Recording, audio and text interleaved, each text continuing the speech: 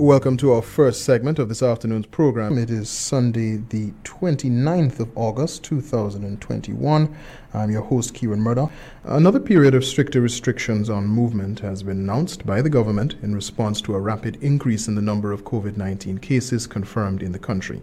Public officials are now grappling with the more transmissible Delta variant, which is a particular concern. It was announced on Wednesday night, which was August 25th, and came into effect from Friday the 27th. New restrictions or the reintroduction of certain restrictions include the removal or the change in curfew hours from 8 p.m. to 5 a.m. Gyms are to be closed effective from Friday, which just went. Restaurants are now to do takeout only. Summer camps and other such places are to close, and churches are restricted to seating 25 members only, excluding technical and other staff, and of course the clergy. Wakes and receptions are also limited to 25 individuals, and informal gatherings are to be limited to 10 people. So on this segment, we'll be asking how serious is the new wave of COVID-19 infections, and of course, what will be the social and economic impact of going into yet another period of such restrictions. Joining us for this discussion, we're happy to have with us Miss Erica Edwards. She is a business development professional working in the insurance industry here in Antigua and Barbuda, and we're happy to have her with us this afternoon, Miss Erica Edwards. How are you doing? I just let you know that your microphone is still muted on Zoom, but tell us how you're doing this afternoon. Good afternoon, Kieran. I am doing very well. I want to say thank you for having me, and welcome to our listeners and my fellow panelists. We also have with us Ms. Valerie Hodge. I believe she joins us on the line. She's the managing director of Shirley Heights Lookout Bar, Restaurant and Gift Shops situated in the Nelson's Dockyard National Park, or the National Park overlooking the Nelson's Dockyard, rather. Shirley Heights Lookout is an Antiguan owned and operated, and it will, in fact, on the 1st of November 2021, be celebrating its 40th anniversary, its 40th birthday. Good afternoon to you, Ms. Valerie Hodge, and how are you doing? Thank you for asking. I'm well, as I hope you are, and I'm hoping that I can stay that way. Finally, we're joined by Dr. George Roberts. He is a medical doctor here in Antigua and Barbuda. He's an ear, nose, and throat specialist. He's joined this program before, of course, discussing matters of COVID-19 and public health. Good afternoon to you, Dr. George Roberts. How are you doing? Good afternoon. Nice to be here, and hope we can be able to help to alleviate the situation that we find ourselves in now. Dr. George Roberts, if I could begin with you, just to get a sense from you, from your perspective, whether or not the increase in cases we're seeing now is something more concerning due to the fact that all variants of COVID are present in Antigua and Barbuda, particularly the Delta variant. I think even if the Delta variant was not here at this point in time, any increase in the cases, especially the exponential increase that we see now, must be a matter of grave concern. And when we think about it, the trend of increase and going up is indicative of more problems in the society and the population as a whole, in terms of the prevalence of the disease, because this is just almost like the tip of the iceberg. And we're going to be seeing, I think, and we have already begun to see an increase in the number of hospitalized cases. We're going to get some deaths, nothing too much, not as many as it could be so far, thank God. But we're still waiting to see this curve flatten and to see the number of cases flatten off and decrease. In the meantime, we must be concerned, really concerned, and it's a matter of urgency, I think, of national urgency. And another question to you before I move on. I want to get a sense from you as to whether or not you think we can suppress the current outbreak, if you call it that. I mean, we've seen waves of infections in other countries around the world that they are struggling to deal with. Sort of COVID numbers in certain places becoming out of control as they deal with variants that are more transmissible and an overwhelming of their healthcare systems. Do you think that we can be successful in suppressing this current rise? well, we must be successful. We have to suppress it. How soon and how efficiently suppress it depends a lot on us. I think the employment primarily by distancing measures, very, very important, and hygiene and personal hygiene, yes, and universal vaccination. Those are the ways in which we can do it. Otherwise, it will just linger on. It will take a lot longer, but it must be suppressed one way or the other. It will have to be. We don't have any choice. Ms. Erica Edwards, if I could bring you in, what was your reaction? What was your reaction, I suppose, to seeing the numbers going up? And it did occur within a short space of time. We were seeing large numbers being confirmed. You'd see a dashboard update with dozens and dozens of people, 50 people, or numbers like that. And of course, then hearing that we're going into reintroduction of some of the strict measures that we would have seen around February and March. What was your reaction? What was your thinking? Karen, I was very concerned. I was very, very concerned. Just to add some perspective, because I don't think people are really taking this into perspective. This week alone, we had 161 new cases. New cases. Just this week alone. And that created a level of concern for me. We can talk about the financial aspect, and it is critical because if we continue this way, the government will have no other choice but to put us into full lockdown. Now, if you look at the curfew has been moved to 8 o'clock. So this is now 3 hours less that business people have time to operate. You look at the supermarkets who may have closed at 9, they're now closing at 6. They're losing 21 hours a week in sales. This translates into less hours for staff, less household income for staff, less money circulating in the economy, less money to spend. And every single business on this island is going to suffer, not just the businesses that closed at 11 o'clock. So that was of grave concern to me. And I think we really need to bring this under control. It cannot be left unabated at all. And Ms. Valerie Hodge, your sort of reaction as this developed over the last week and a half, reported large increase in case numbers, and then of course the reintroduction of strict restrictions. I cannot in all honesty say that I was totally surprised, because I'd seen it's happening all over. Everybody's abreast of everything that happens in the moment.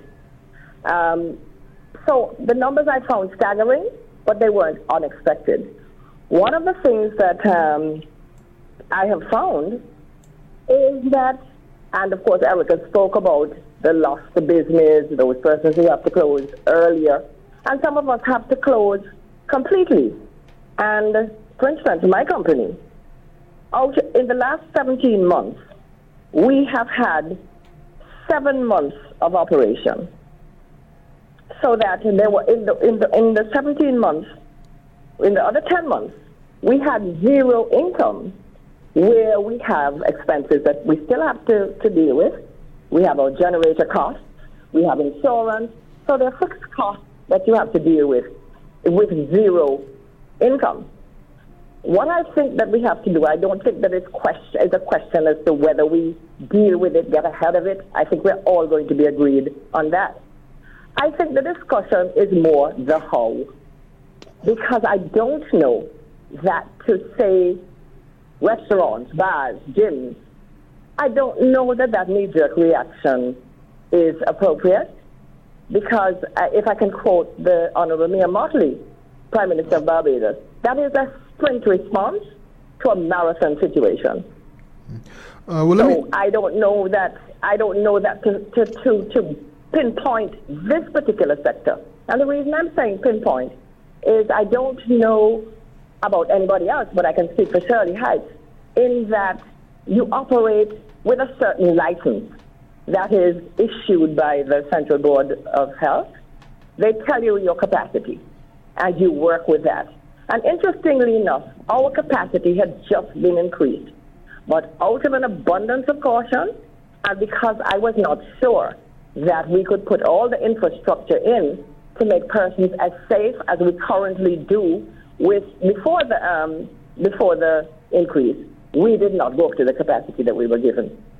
So I'm not sure that to say restaurants or bars, are the problem. And if your notes that you sent me are accurate, it says that the Minister of Information said that these particular businesses had an inability to enforce the restrictions. And I guess I'm asking, on what basis would you make a decision like that if you haven't checked the businesses to see?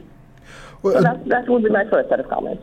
Dr. George Roberts, if I could pick up on those comments by Ms. Hodge, just to get your reaction. You have a lot of business owners in Antigua and Barbuda who are really directly impacted every time there is a lockdown situation, or, well, we're not in a lockdown situation right now, it's just a period of increased restrictions, a stricter curfew.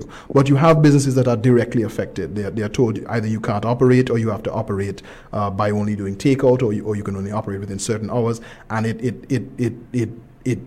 really hurts them, and they are not convinced or not confident that the approach that is being taken is one that is an approach that is grounded in a factual science of the situation. What is your reaction to that? Is it sensible that when we see this increase in numbers, we automatically put all restaurants, gyms, bars, we place them under the same blanket and say you are no longer allowed to do X, Y, and Z?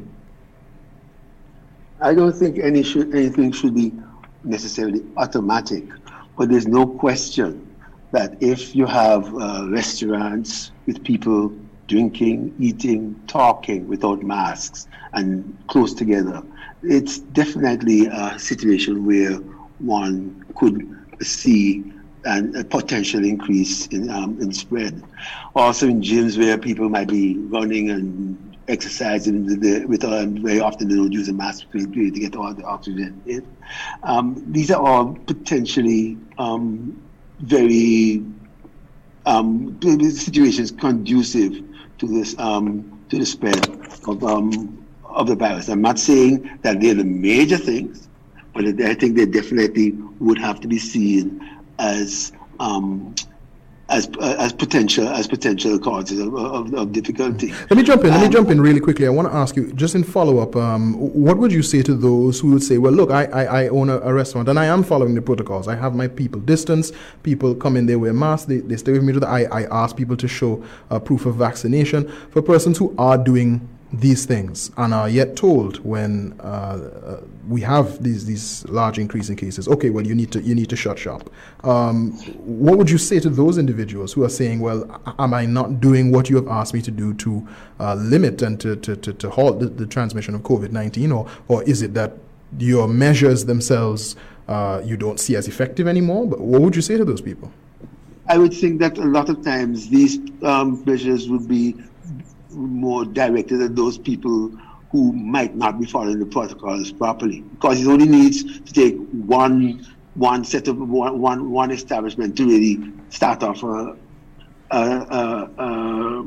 process which will spread rapidly, especially if it is a Delta variant, which is very infectious and very contagious.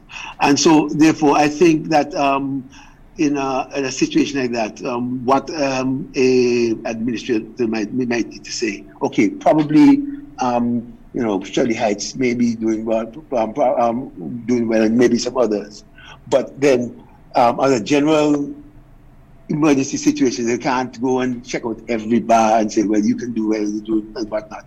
That's what I'm thinking. I shouldn't be probably talking for them, but I would think that the concern for them would be a lot, not necessarily the people who are following the protocols, but the many who are not. And so it's much easier for them to just say, the blanket, where everything shuts down. I mean, which is difficult, because I've been in a situation too, because I'm seeing, for instance, that right now, lots of people have gotten vaccinated.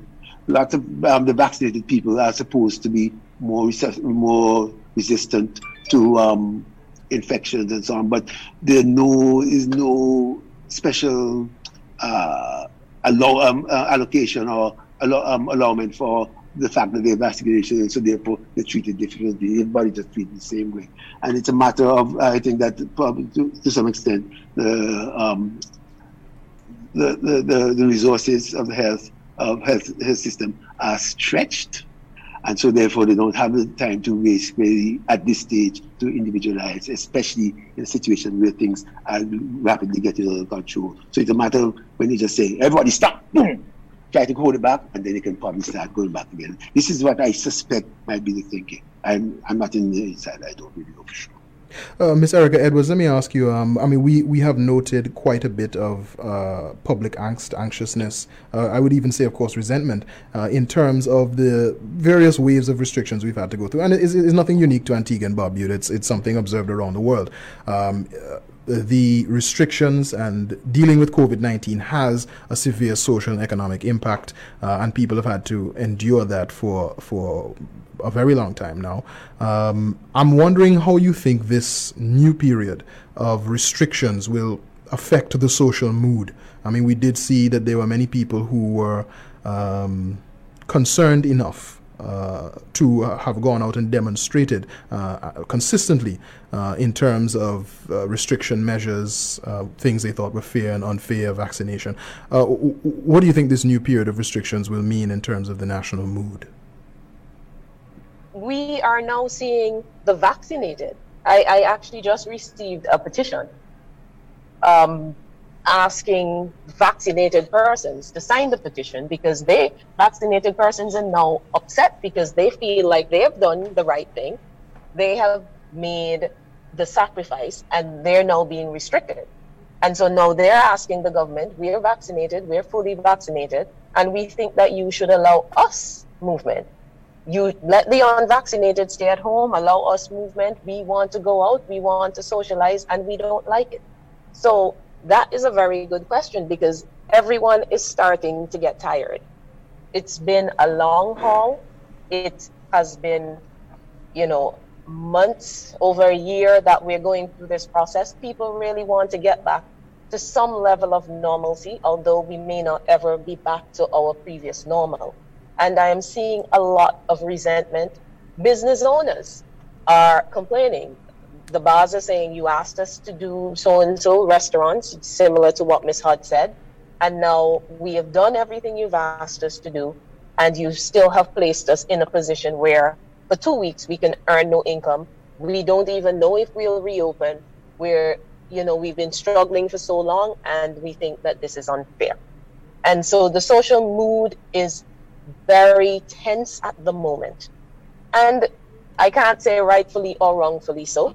It's a difficult time. There's no one size fits all to this. But what I will say, Kieran, is that we are very reactive.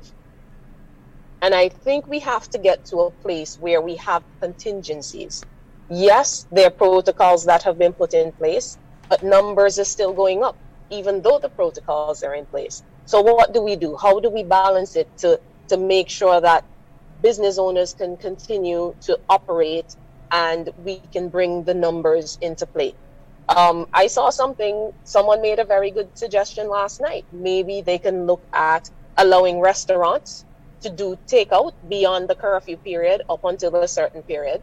So not takeout, delivery. So we're in, but restaurants can deliver to us. People are at home, they can order. Something like that can happen. Maybe you can look at outdoor dining, like what they did in New York and a few other places. I know Montreal did it. Outdoor dining can be allowed, but indoor dining not. So maybe restaurants can adjust themselves and do it that way. Bars, you would have to be very careful, because bars are a very social situation, but maybe you can look at an alternative for them. I don't know how the gym would handle it, because as Dr. Roberts says, people are sweating, you can't exercise in a mask, it's indoor, most gyms are air conditioned, but maybe you can look at an alternate plan.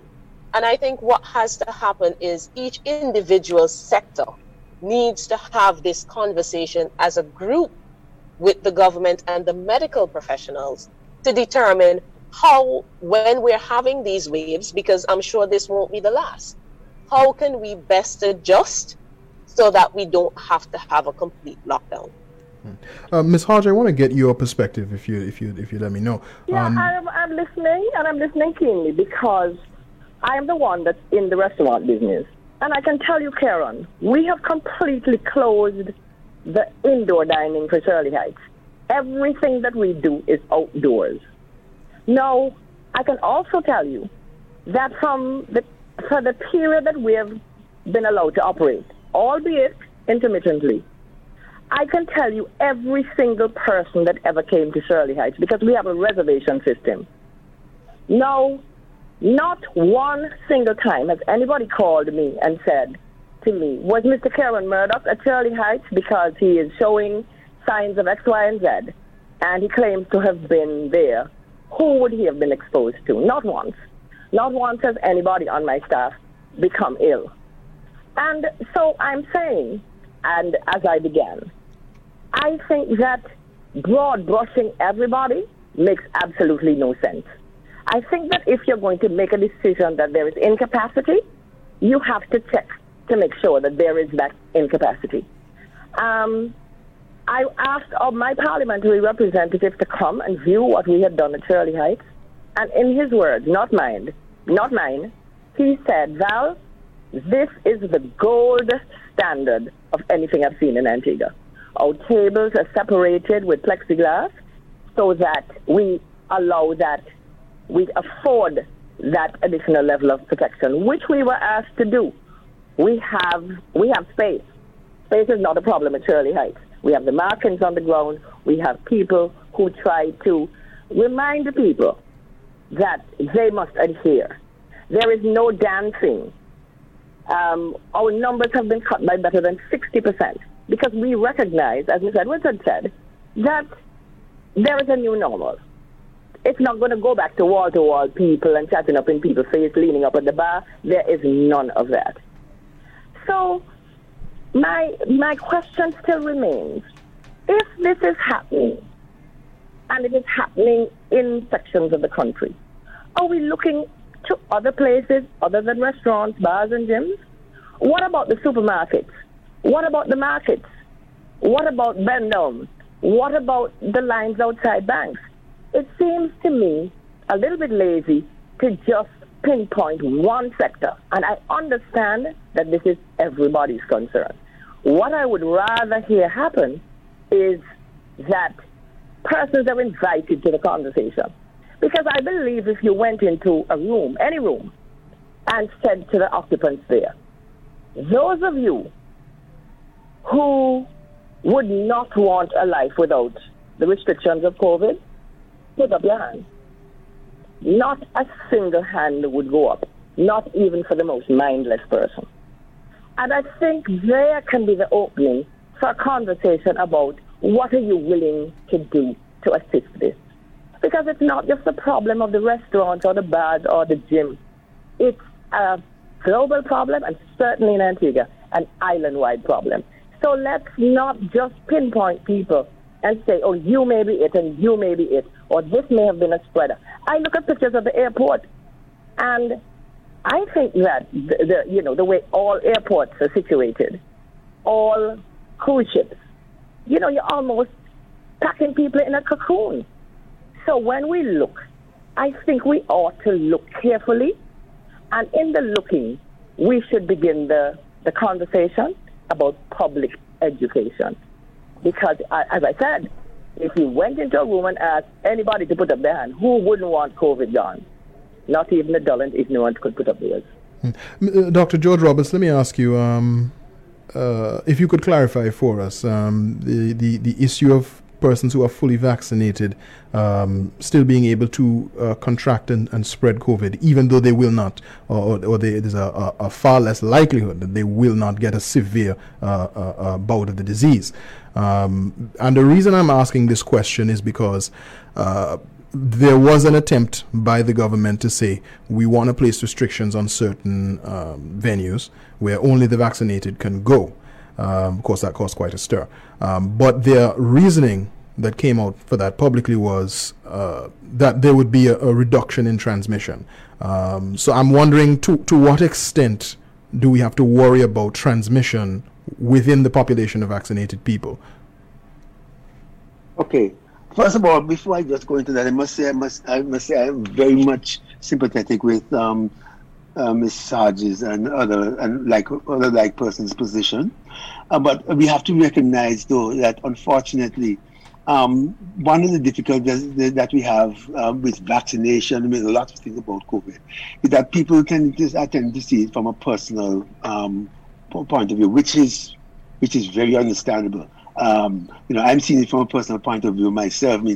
I am like the bomb disposal unit, because up to today I was called to operate on somebody with established COVID, and and anybody who I see, because of my ear, nose, and throat situation, I'm even if they're not clinically ill, they could be carriers of COVID. And once I take off the mask and I can examine their nose, I'm getting the full blast. And it's getting to my, so therefore it's personal. It's very personal for me as well.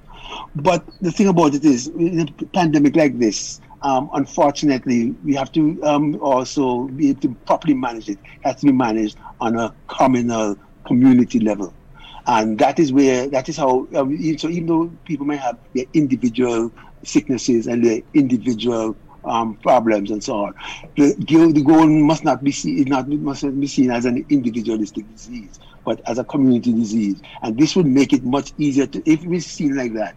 And it would make it much easier for persons to want to cooperate and try to do their best as a community to enforce and support the distancing measures. As far as the vaccine goes, right? Definitely, what happens is this: when somebody gets infected by COVID, first of all, it goes into the nostrils. When it goes into the nostrils, then the body can begin to make a defense against it, which will vary with the person's status. If the patient has never been exposed to COVID at all before, it may stay there for a while. If they have been exposed to the COVID before and recovered, then they may be able to have some antibodies to more to better take care of the virus in the nose, where it's going to be able to cause a positive test result and also cause transmission. But if they've been vaccinated, it's been shown by all the studies that even for the Delta virus and so on, the vaccination is the most effective way of decreasing the population of the virus in the nose, where it can cause further infection or transmission to somebody else and to be a carrier. And so therefore, nothing is 100%. When people always ask and say, does the vaccination prevent something? Nothing prevents something 100%. Yeah, it's like asking if a seatbelt prevents you from getting an accident, or a bulletproof vest prevent you from getting killed. It won't prevent you, but it will definitely decrease the likelihood significantly. Well, let me jump in.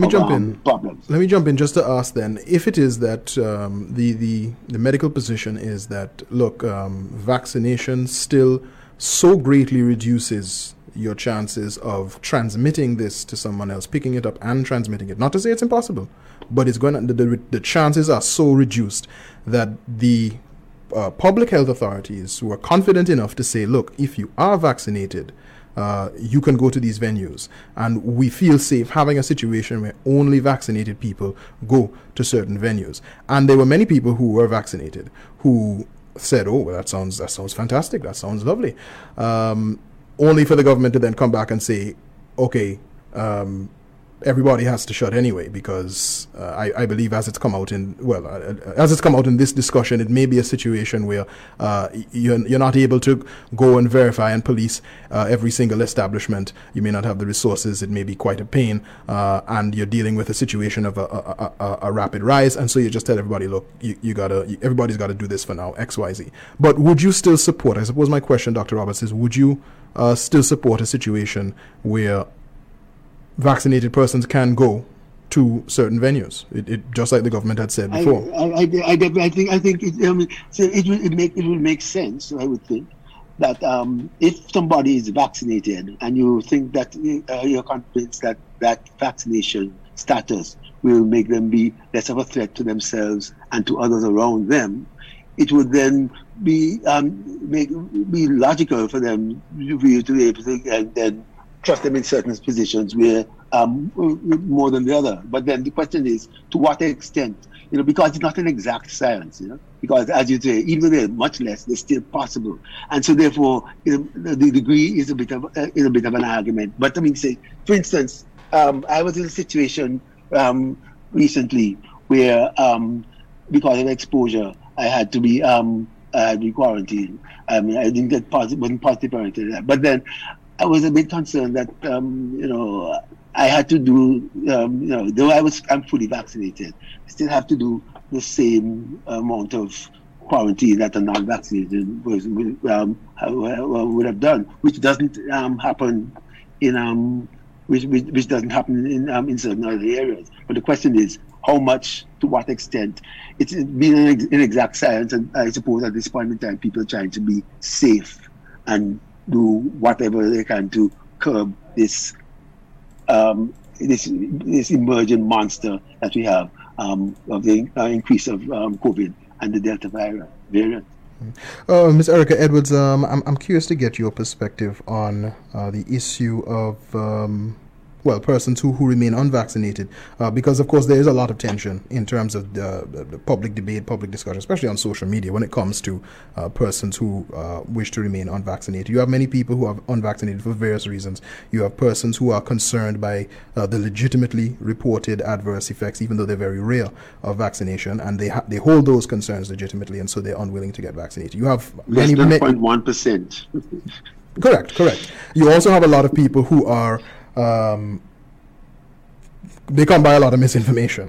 I personally experienced the fact that the misinformation factor is so much stronger. You have so many people who are turned off from the idea of vaccination because of misinformation. But I do acknowledge that you have persons who are concerned about, as Dr. Roberts pointed out, the rare particular adverse effects that have been reported about vaccination, even though they're so rare. I'm curious as to how you think we will deal with that situation or resolve it nationally, being that I can't imagine a situation in Antigua and Barbuda where there's somebody standing at the door at various businesses, and if you don't have a vaccination card, you can't get in. People tend to shrink at that idea. How far will that go, and how will that affect people's lives? What is your view on the entire issue?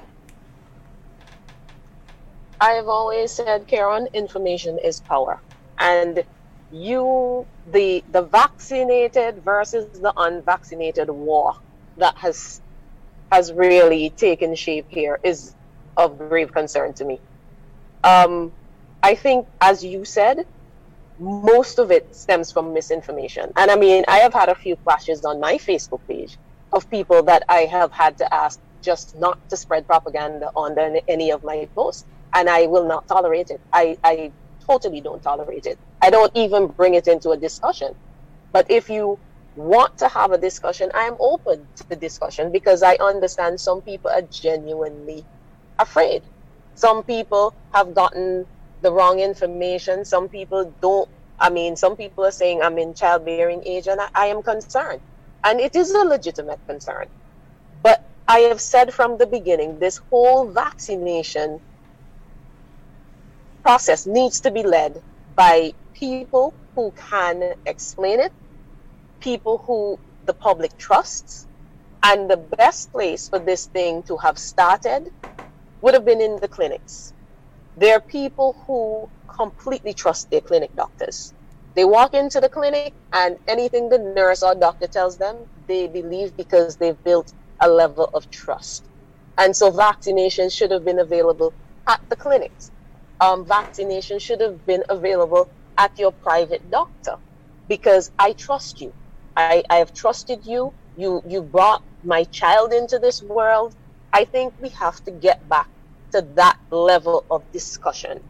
I think the level of discussion is it is not personal enough. It's too disconnected. These centers that people are going to, they're meeting people they don't know. They're not sure they want to trust them. They walk in there and they're seeing the minister of this and this politician that they probably don't like, and that turns them off. It has also become very political. And we have to move it away from that and bring it back to a very personalized space where we can conversate. And I can genuinely share with you without you making me feel like I am your enemy or I'm stupid. And we can really have general conversations. I think this is where we're going to have to go in order for this to be more successful. We can't be too combative, because people generally, when you force them, they're going to push back. So I think we need to just change the conversation, change the atmosphere a little bit, and bring it back to a different space. Miss Valerie Hodge, on the issue of vaccination. I'm going to fall asleep. Forget me. K1, with the best respect, I'm going to say that maybe this program, the segments are a little bit short, and your questions are editorialized, with the best respect. I just want to say here that I have not heard anybody address the issue. Well, I think Miss Edwards just did when she said conversation. I have said education, and that has been glossed over. I have also said that there needs to be, I mentioned the other places that I see congregations of people in close proximity. That has not been addressed in this forum, so I hope the next set of panelists will take it up. But I would like to say that I am fully vaccinated. I believe I said that already. But I believe in the layers of protection, because I don't think that people's reactions from any injection, I don't think that they're rare. I think they're perhaps underreported, because now that people are going to their personal doctors, the information is in different places. I believe in layers of protection. I believe that your diet, how you live your life, your exercise, that's one layer. I believe masks present another layer, social distancing another, hand washing another, and vaccination another. I think they all assist each other. And I like the Swiss cheese analogy, and that perhaps appeals to me because of the business I'm in. One layer, one side of Swiss cheese, there's a hole, but the other one that you put on, you don't put the hole where the other hole was. But what I would like to say, and I'm sure that this is probably our ending comment, I think that I've heard the admonition that we have to balance business with health. And I'm saying, I just want very quickly to tell you that in my operation, and I can't think of another small operation like mine, with only 10 people on staff, and some of them volunteers, that manages to impact so many. And I think small business is the engine. And the more you put small business out of business and confine business into the big hotels, I think it's the longer we're going to be in this. So for me, Shirley Heights, to operate, I need my generator man. And notice that I say I'm still on generator power after 40 years nearly. I have assigned vendors, some of whom are second generation vendors now, about 6 of those. And 2 moonlighters will come, and we don't turn them back because we know things hard. For a band to play, there are at least 20 people involved. And some of the bands that play for me, at least one of the bands from my community, anytime I close, they have not had any work. There are taxi drivers from every persuasion, every hotel that bring people. And my capacity is 160, and I'm going to say 40 taxi drivers, because I'm going to put 4 in every taxi, although some people insist on 2. So that's 40 more people that get employment. We have bartenders, cooks, part-time workers, coal people, ice people, fishermen, lobstermen. And my staff was the one that did this exercise to me. And they came back and said to me, with a staff of 10, an administration of 3, and volunteers, we are probably responsible for providing work for 100 other people. Now think of that spread in the economy. I'm suggesting that perhaps we not be judged by our incapacity that you have not proved, come and look at our capacity. And let's talk about public education as well. Thank you. Dr. George Roberts, your final words for this segment. Dr. George Roberts, you still with us? Okay, perhaps we will end this segment here. Hello? Yes, we are hearing you now. Your final word for this segment, Yes, Dr. sorry, Roberts. I was on mute. Yes, I'm just saying it's not an easy situation in any way, shape or form. There are lots of things to be taken into consideration. As Ms. Hodge rightly said, you have to balance the business aspect with the medical aspect. But I think the important thing, as has been emphasized by Ms. Edwards as well, we need to work together. We need to have a common effort. We can't be saying it's us against them. And this is why I said, if we look at it not from an individual point of view, but from a communal point of view, and realize that we have to get together to work to fight against this epidemic.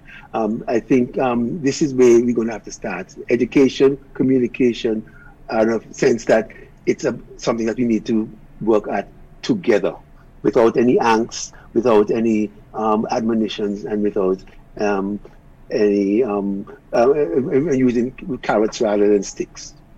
Right, with that, we're going to leave this segment here. I want to say thank you to all three of our guests. We were joined by Ms. Erica Edwards. She's a business development professional working in the insurance industry here in Antigua and Barbuda. Also by Ms. Valerie Hodge, the managing director of the Shirley Heights Lookout Restaurant, Bar, and Gift Shop. And also to Dr. George Roberts, medical doctor and ear, nose, and throat specialist here in Antigua and Barbuda. Thanks to all three of you. Thank you. Good afternoon. Thank you for having me.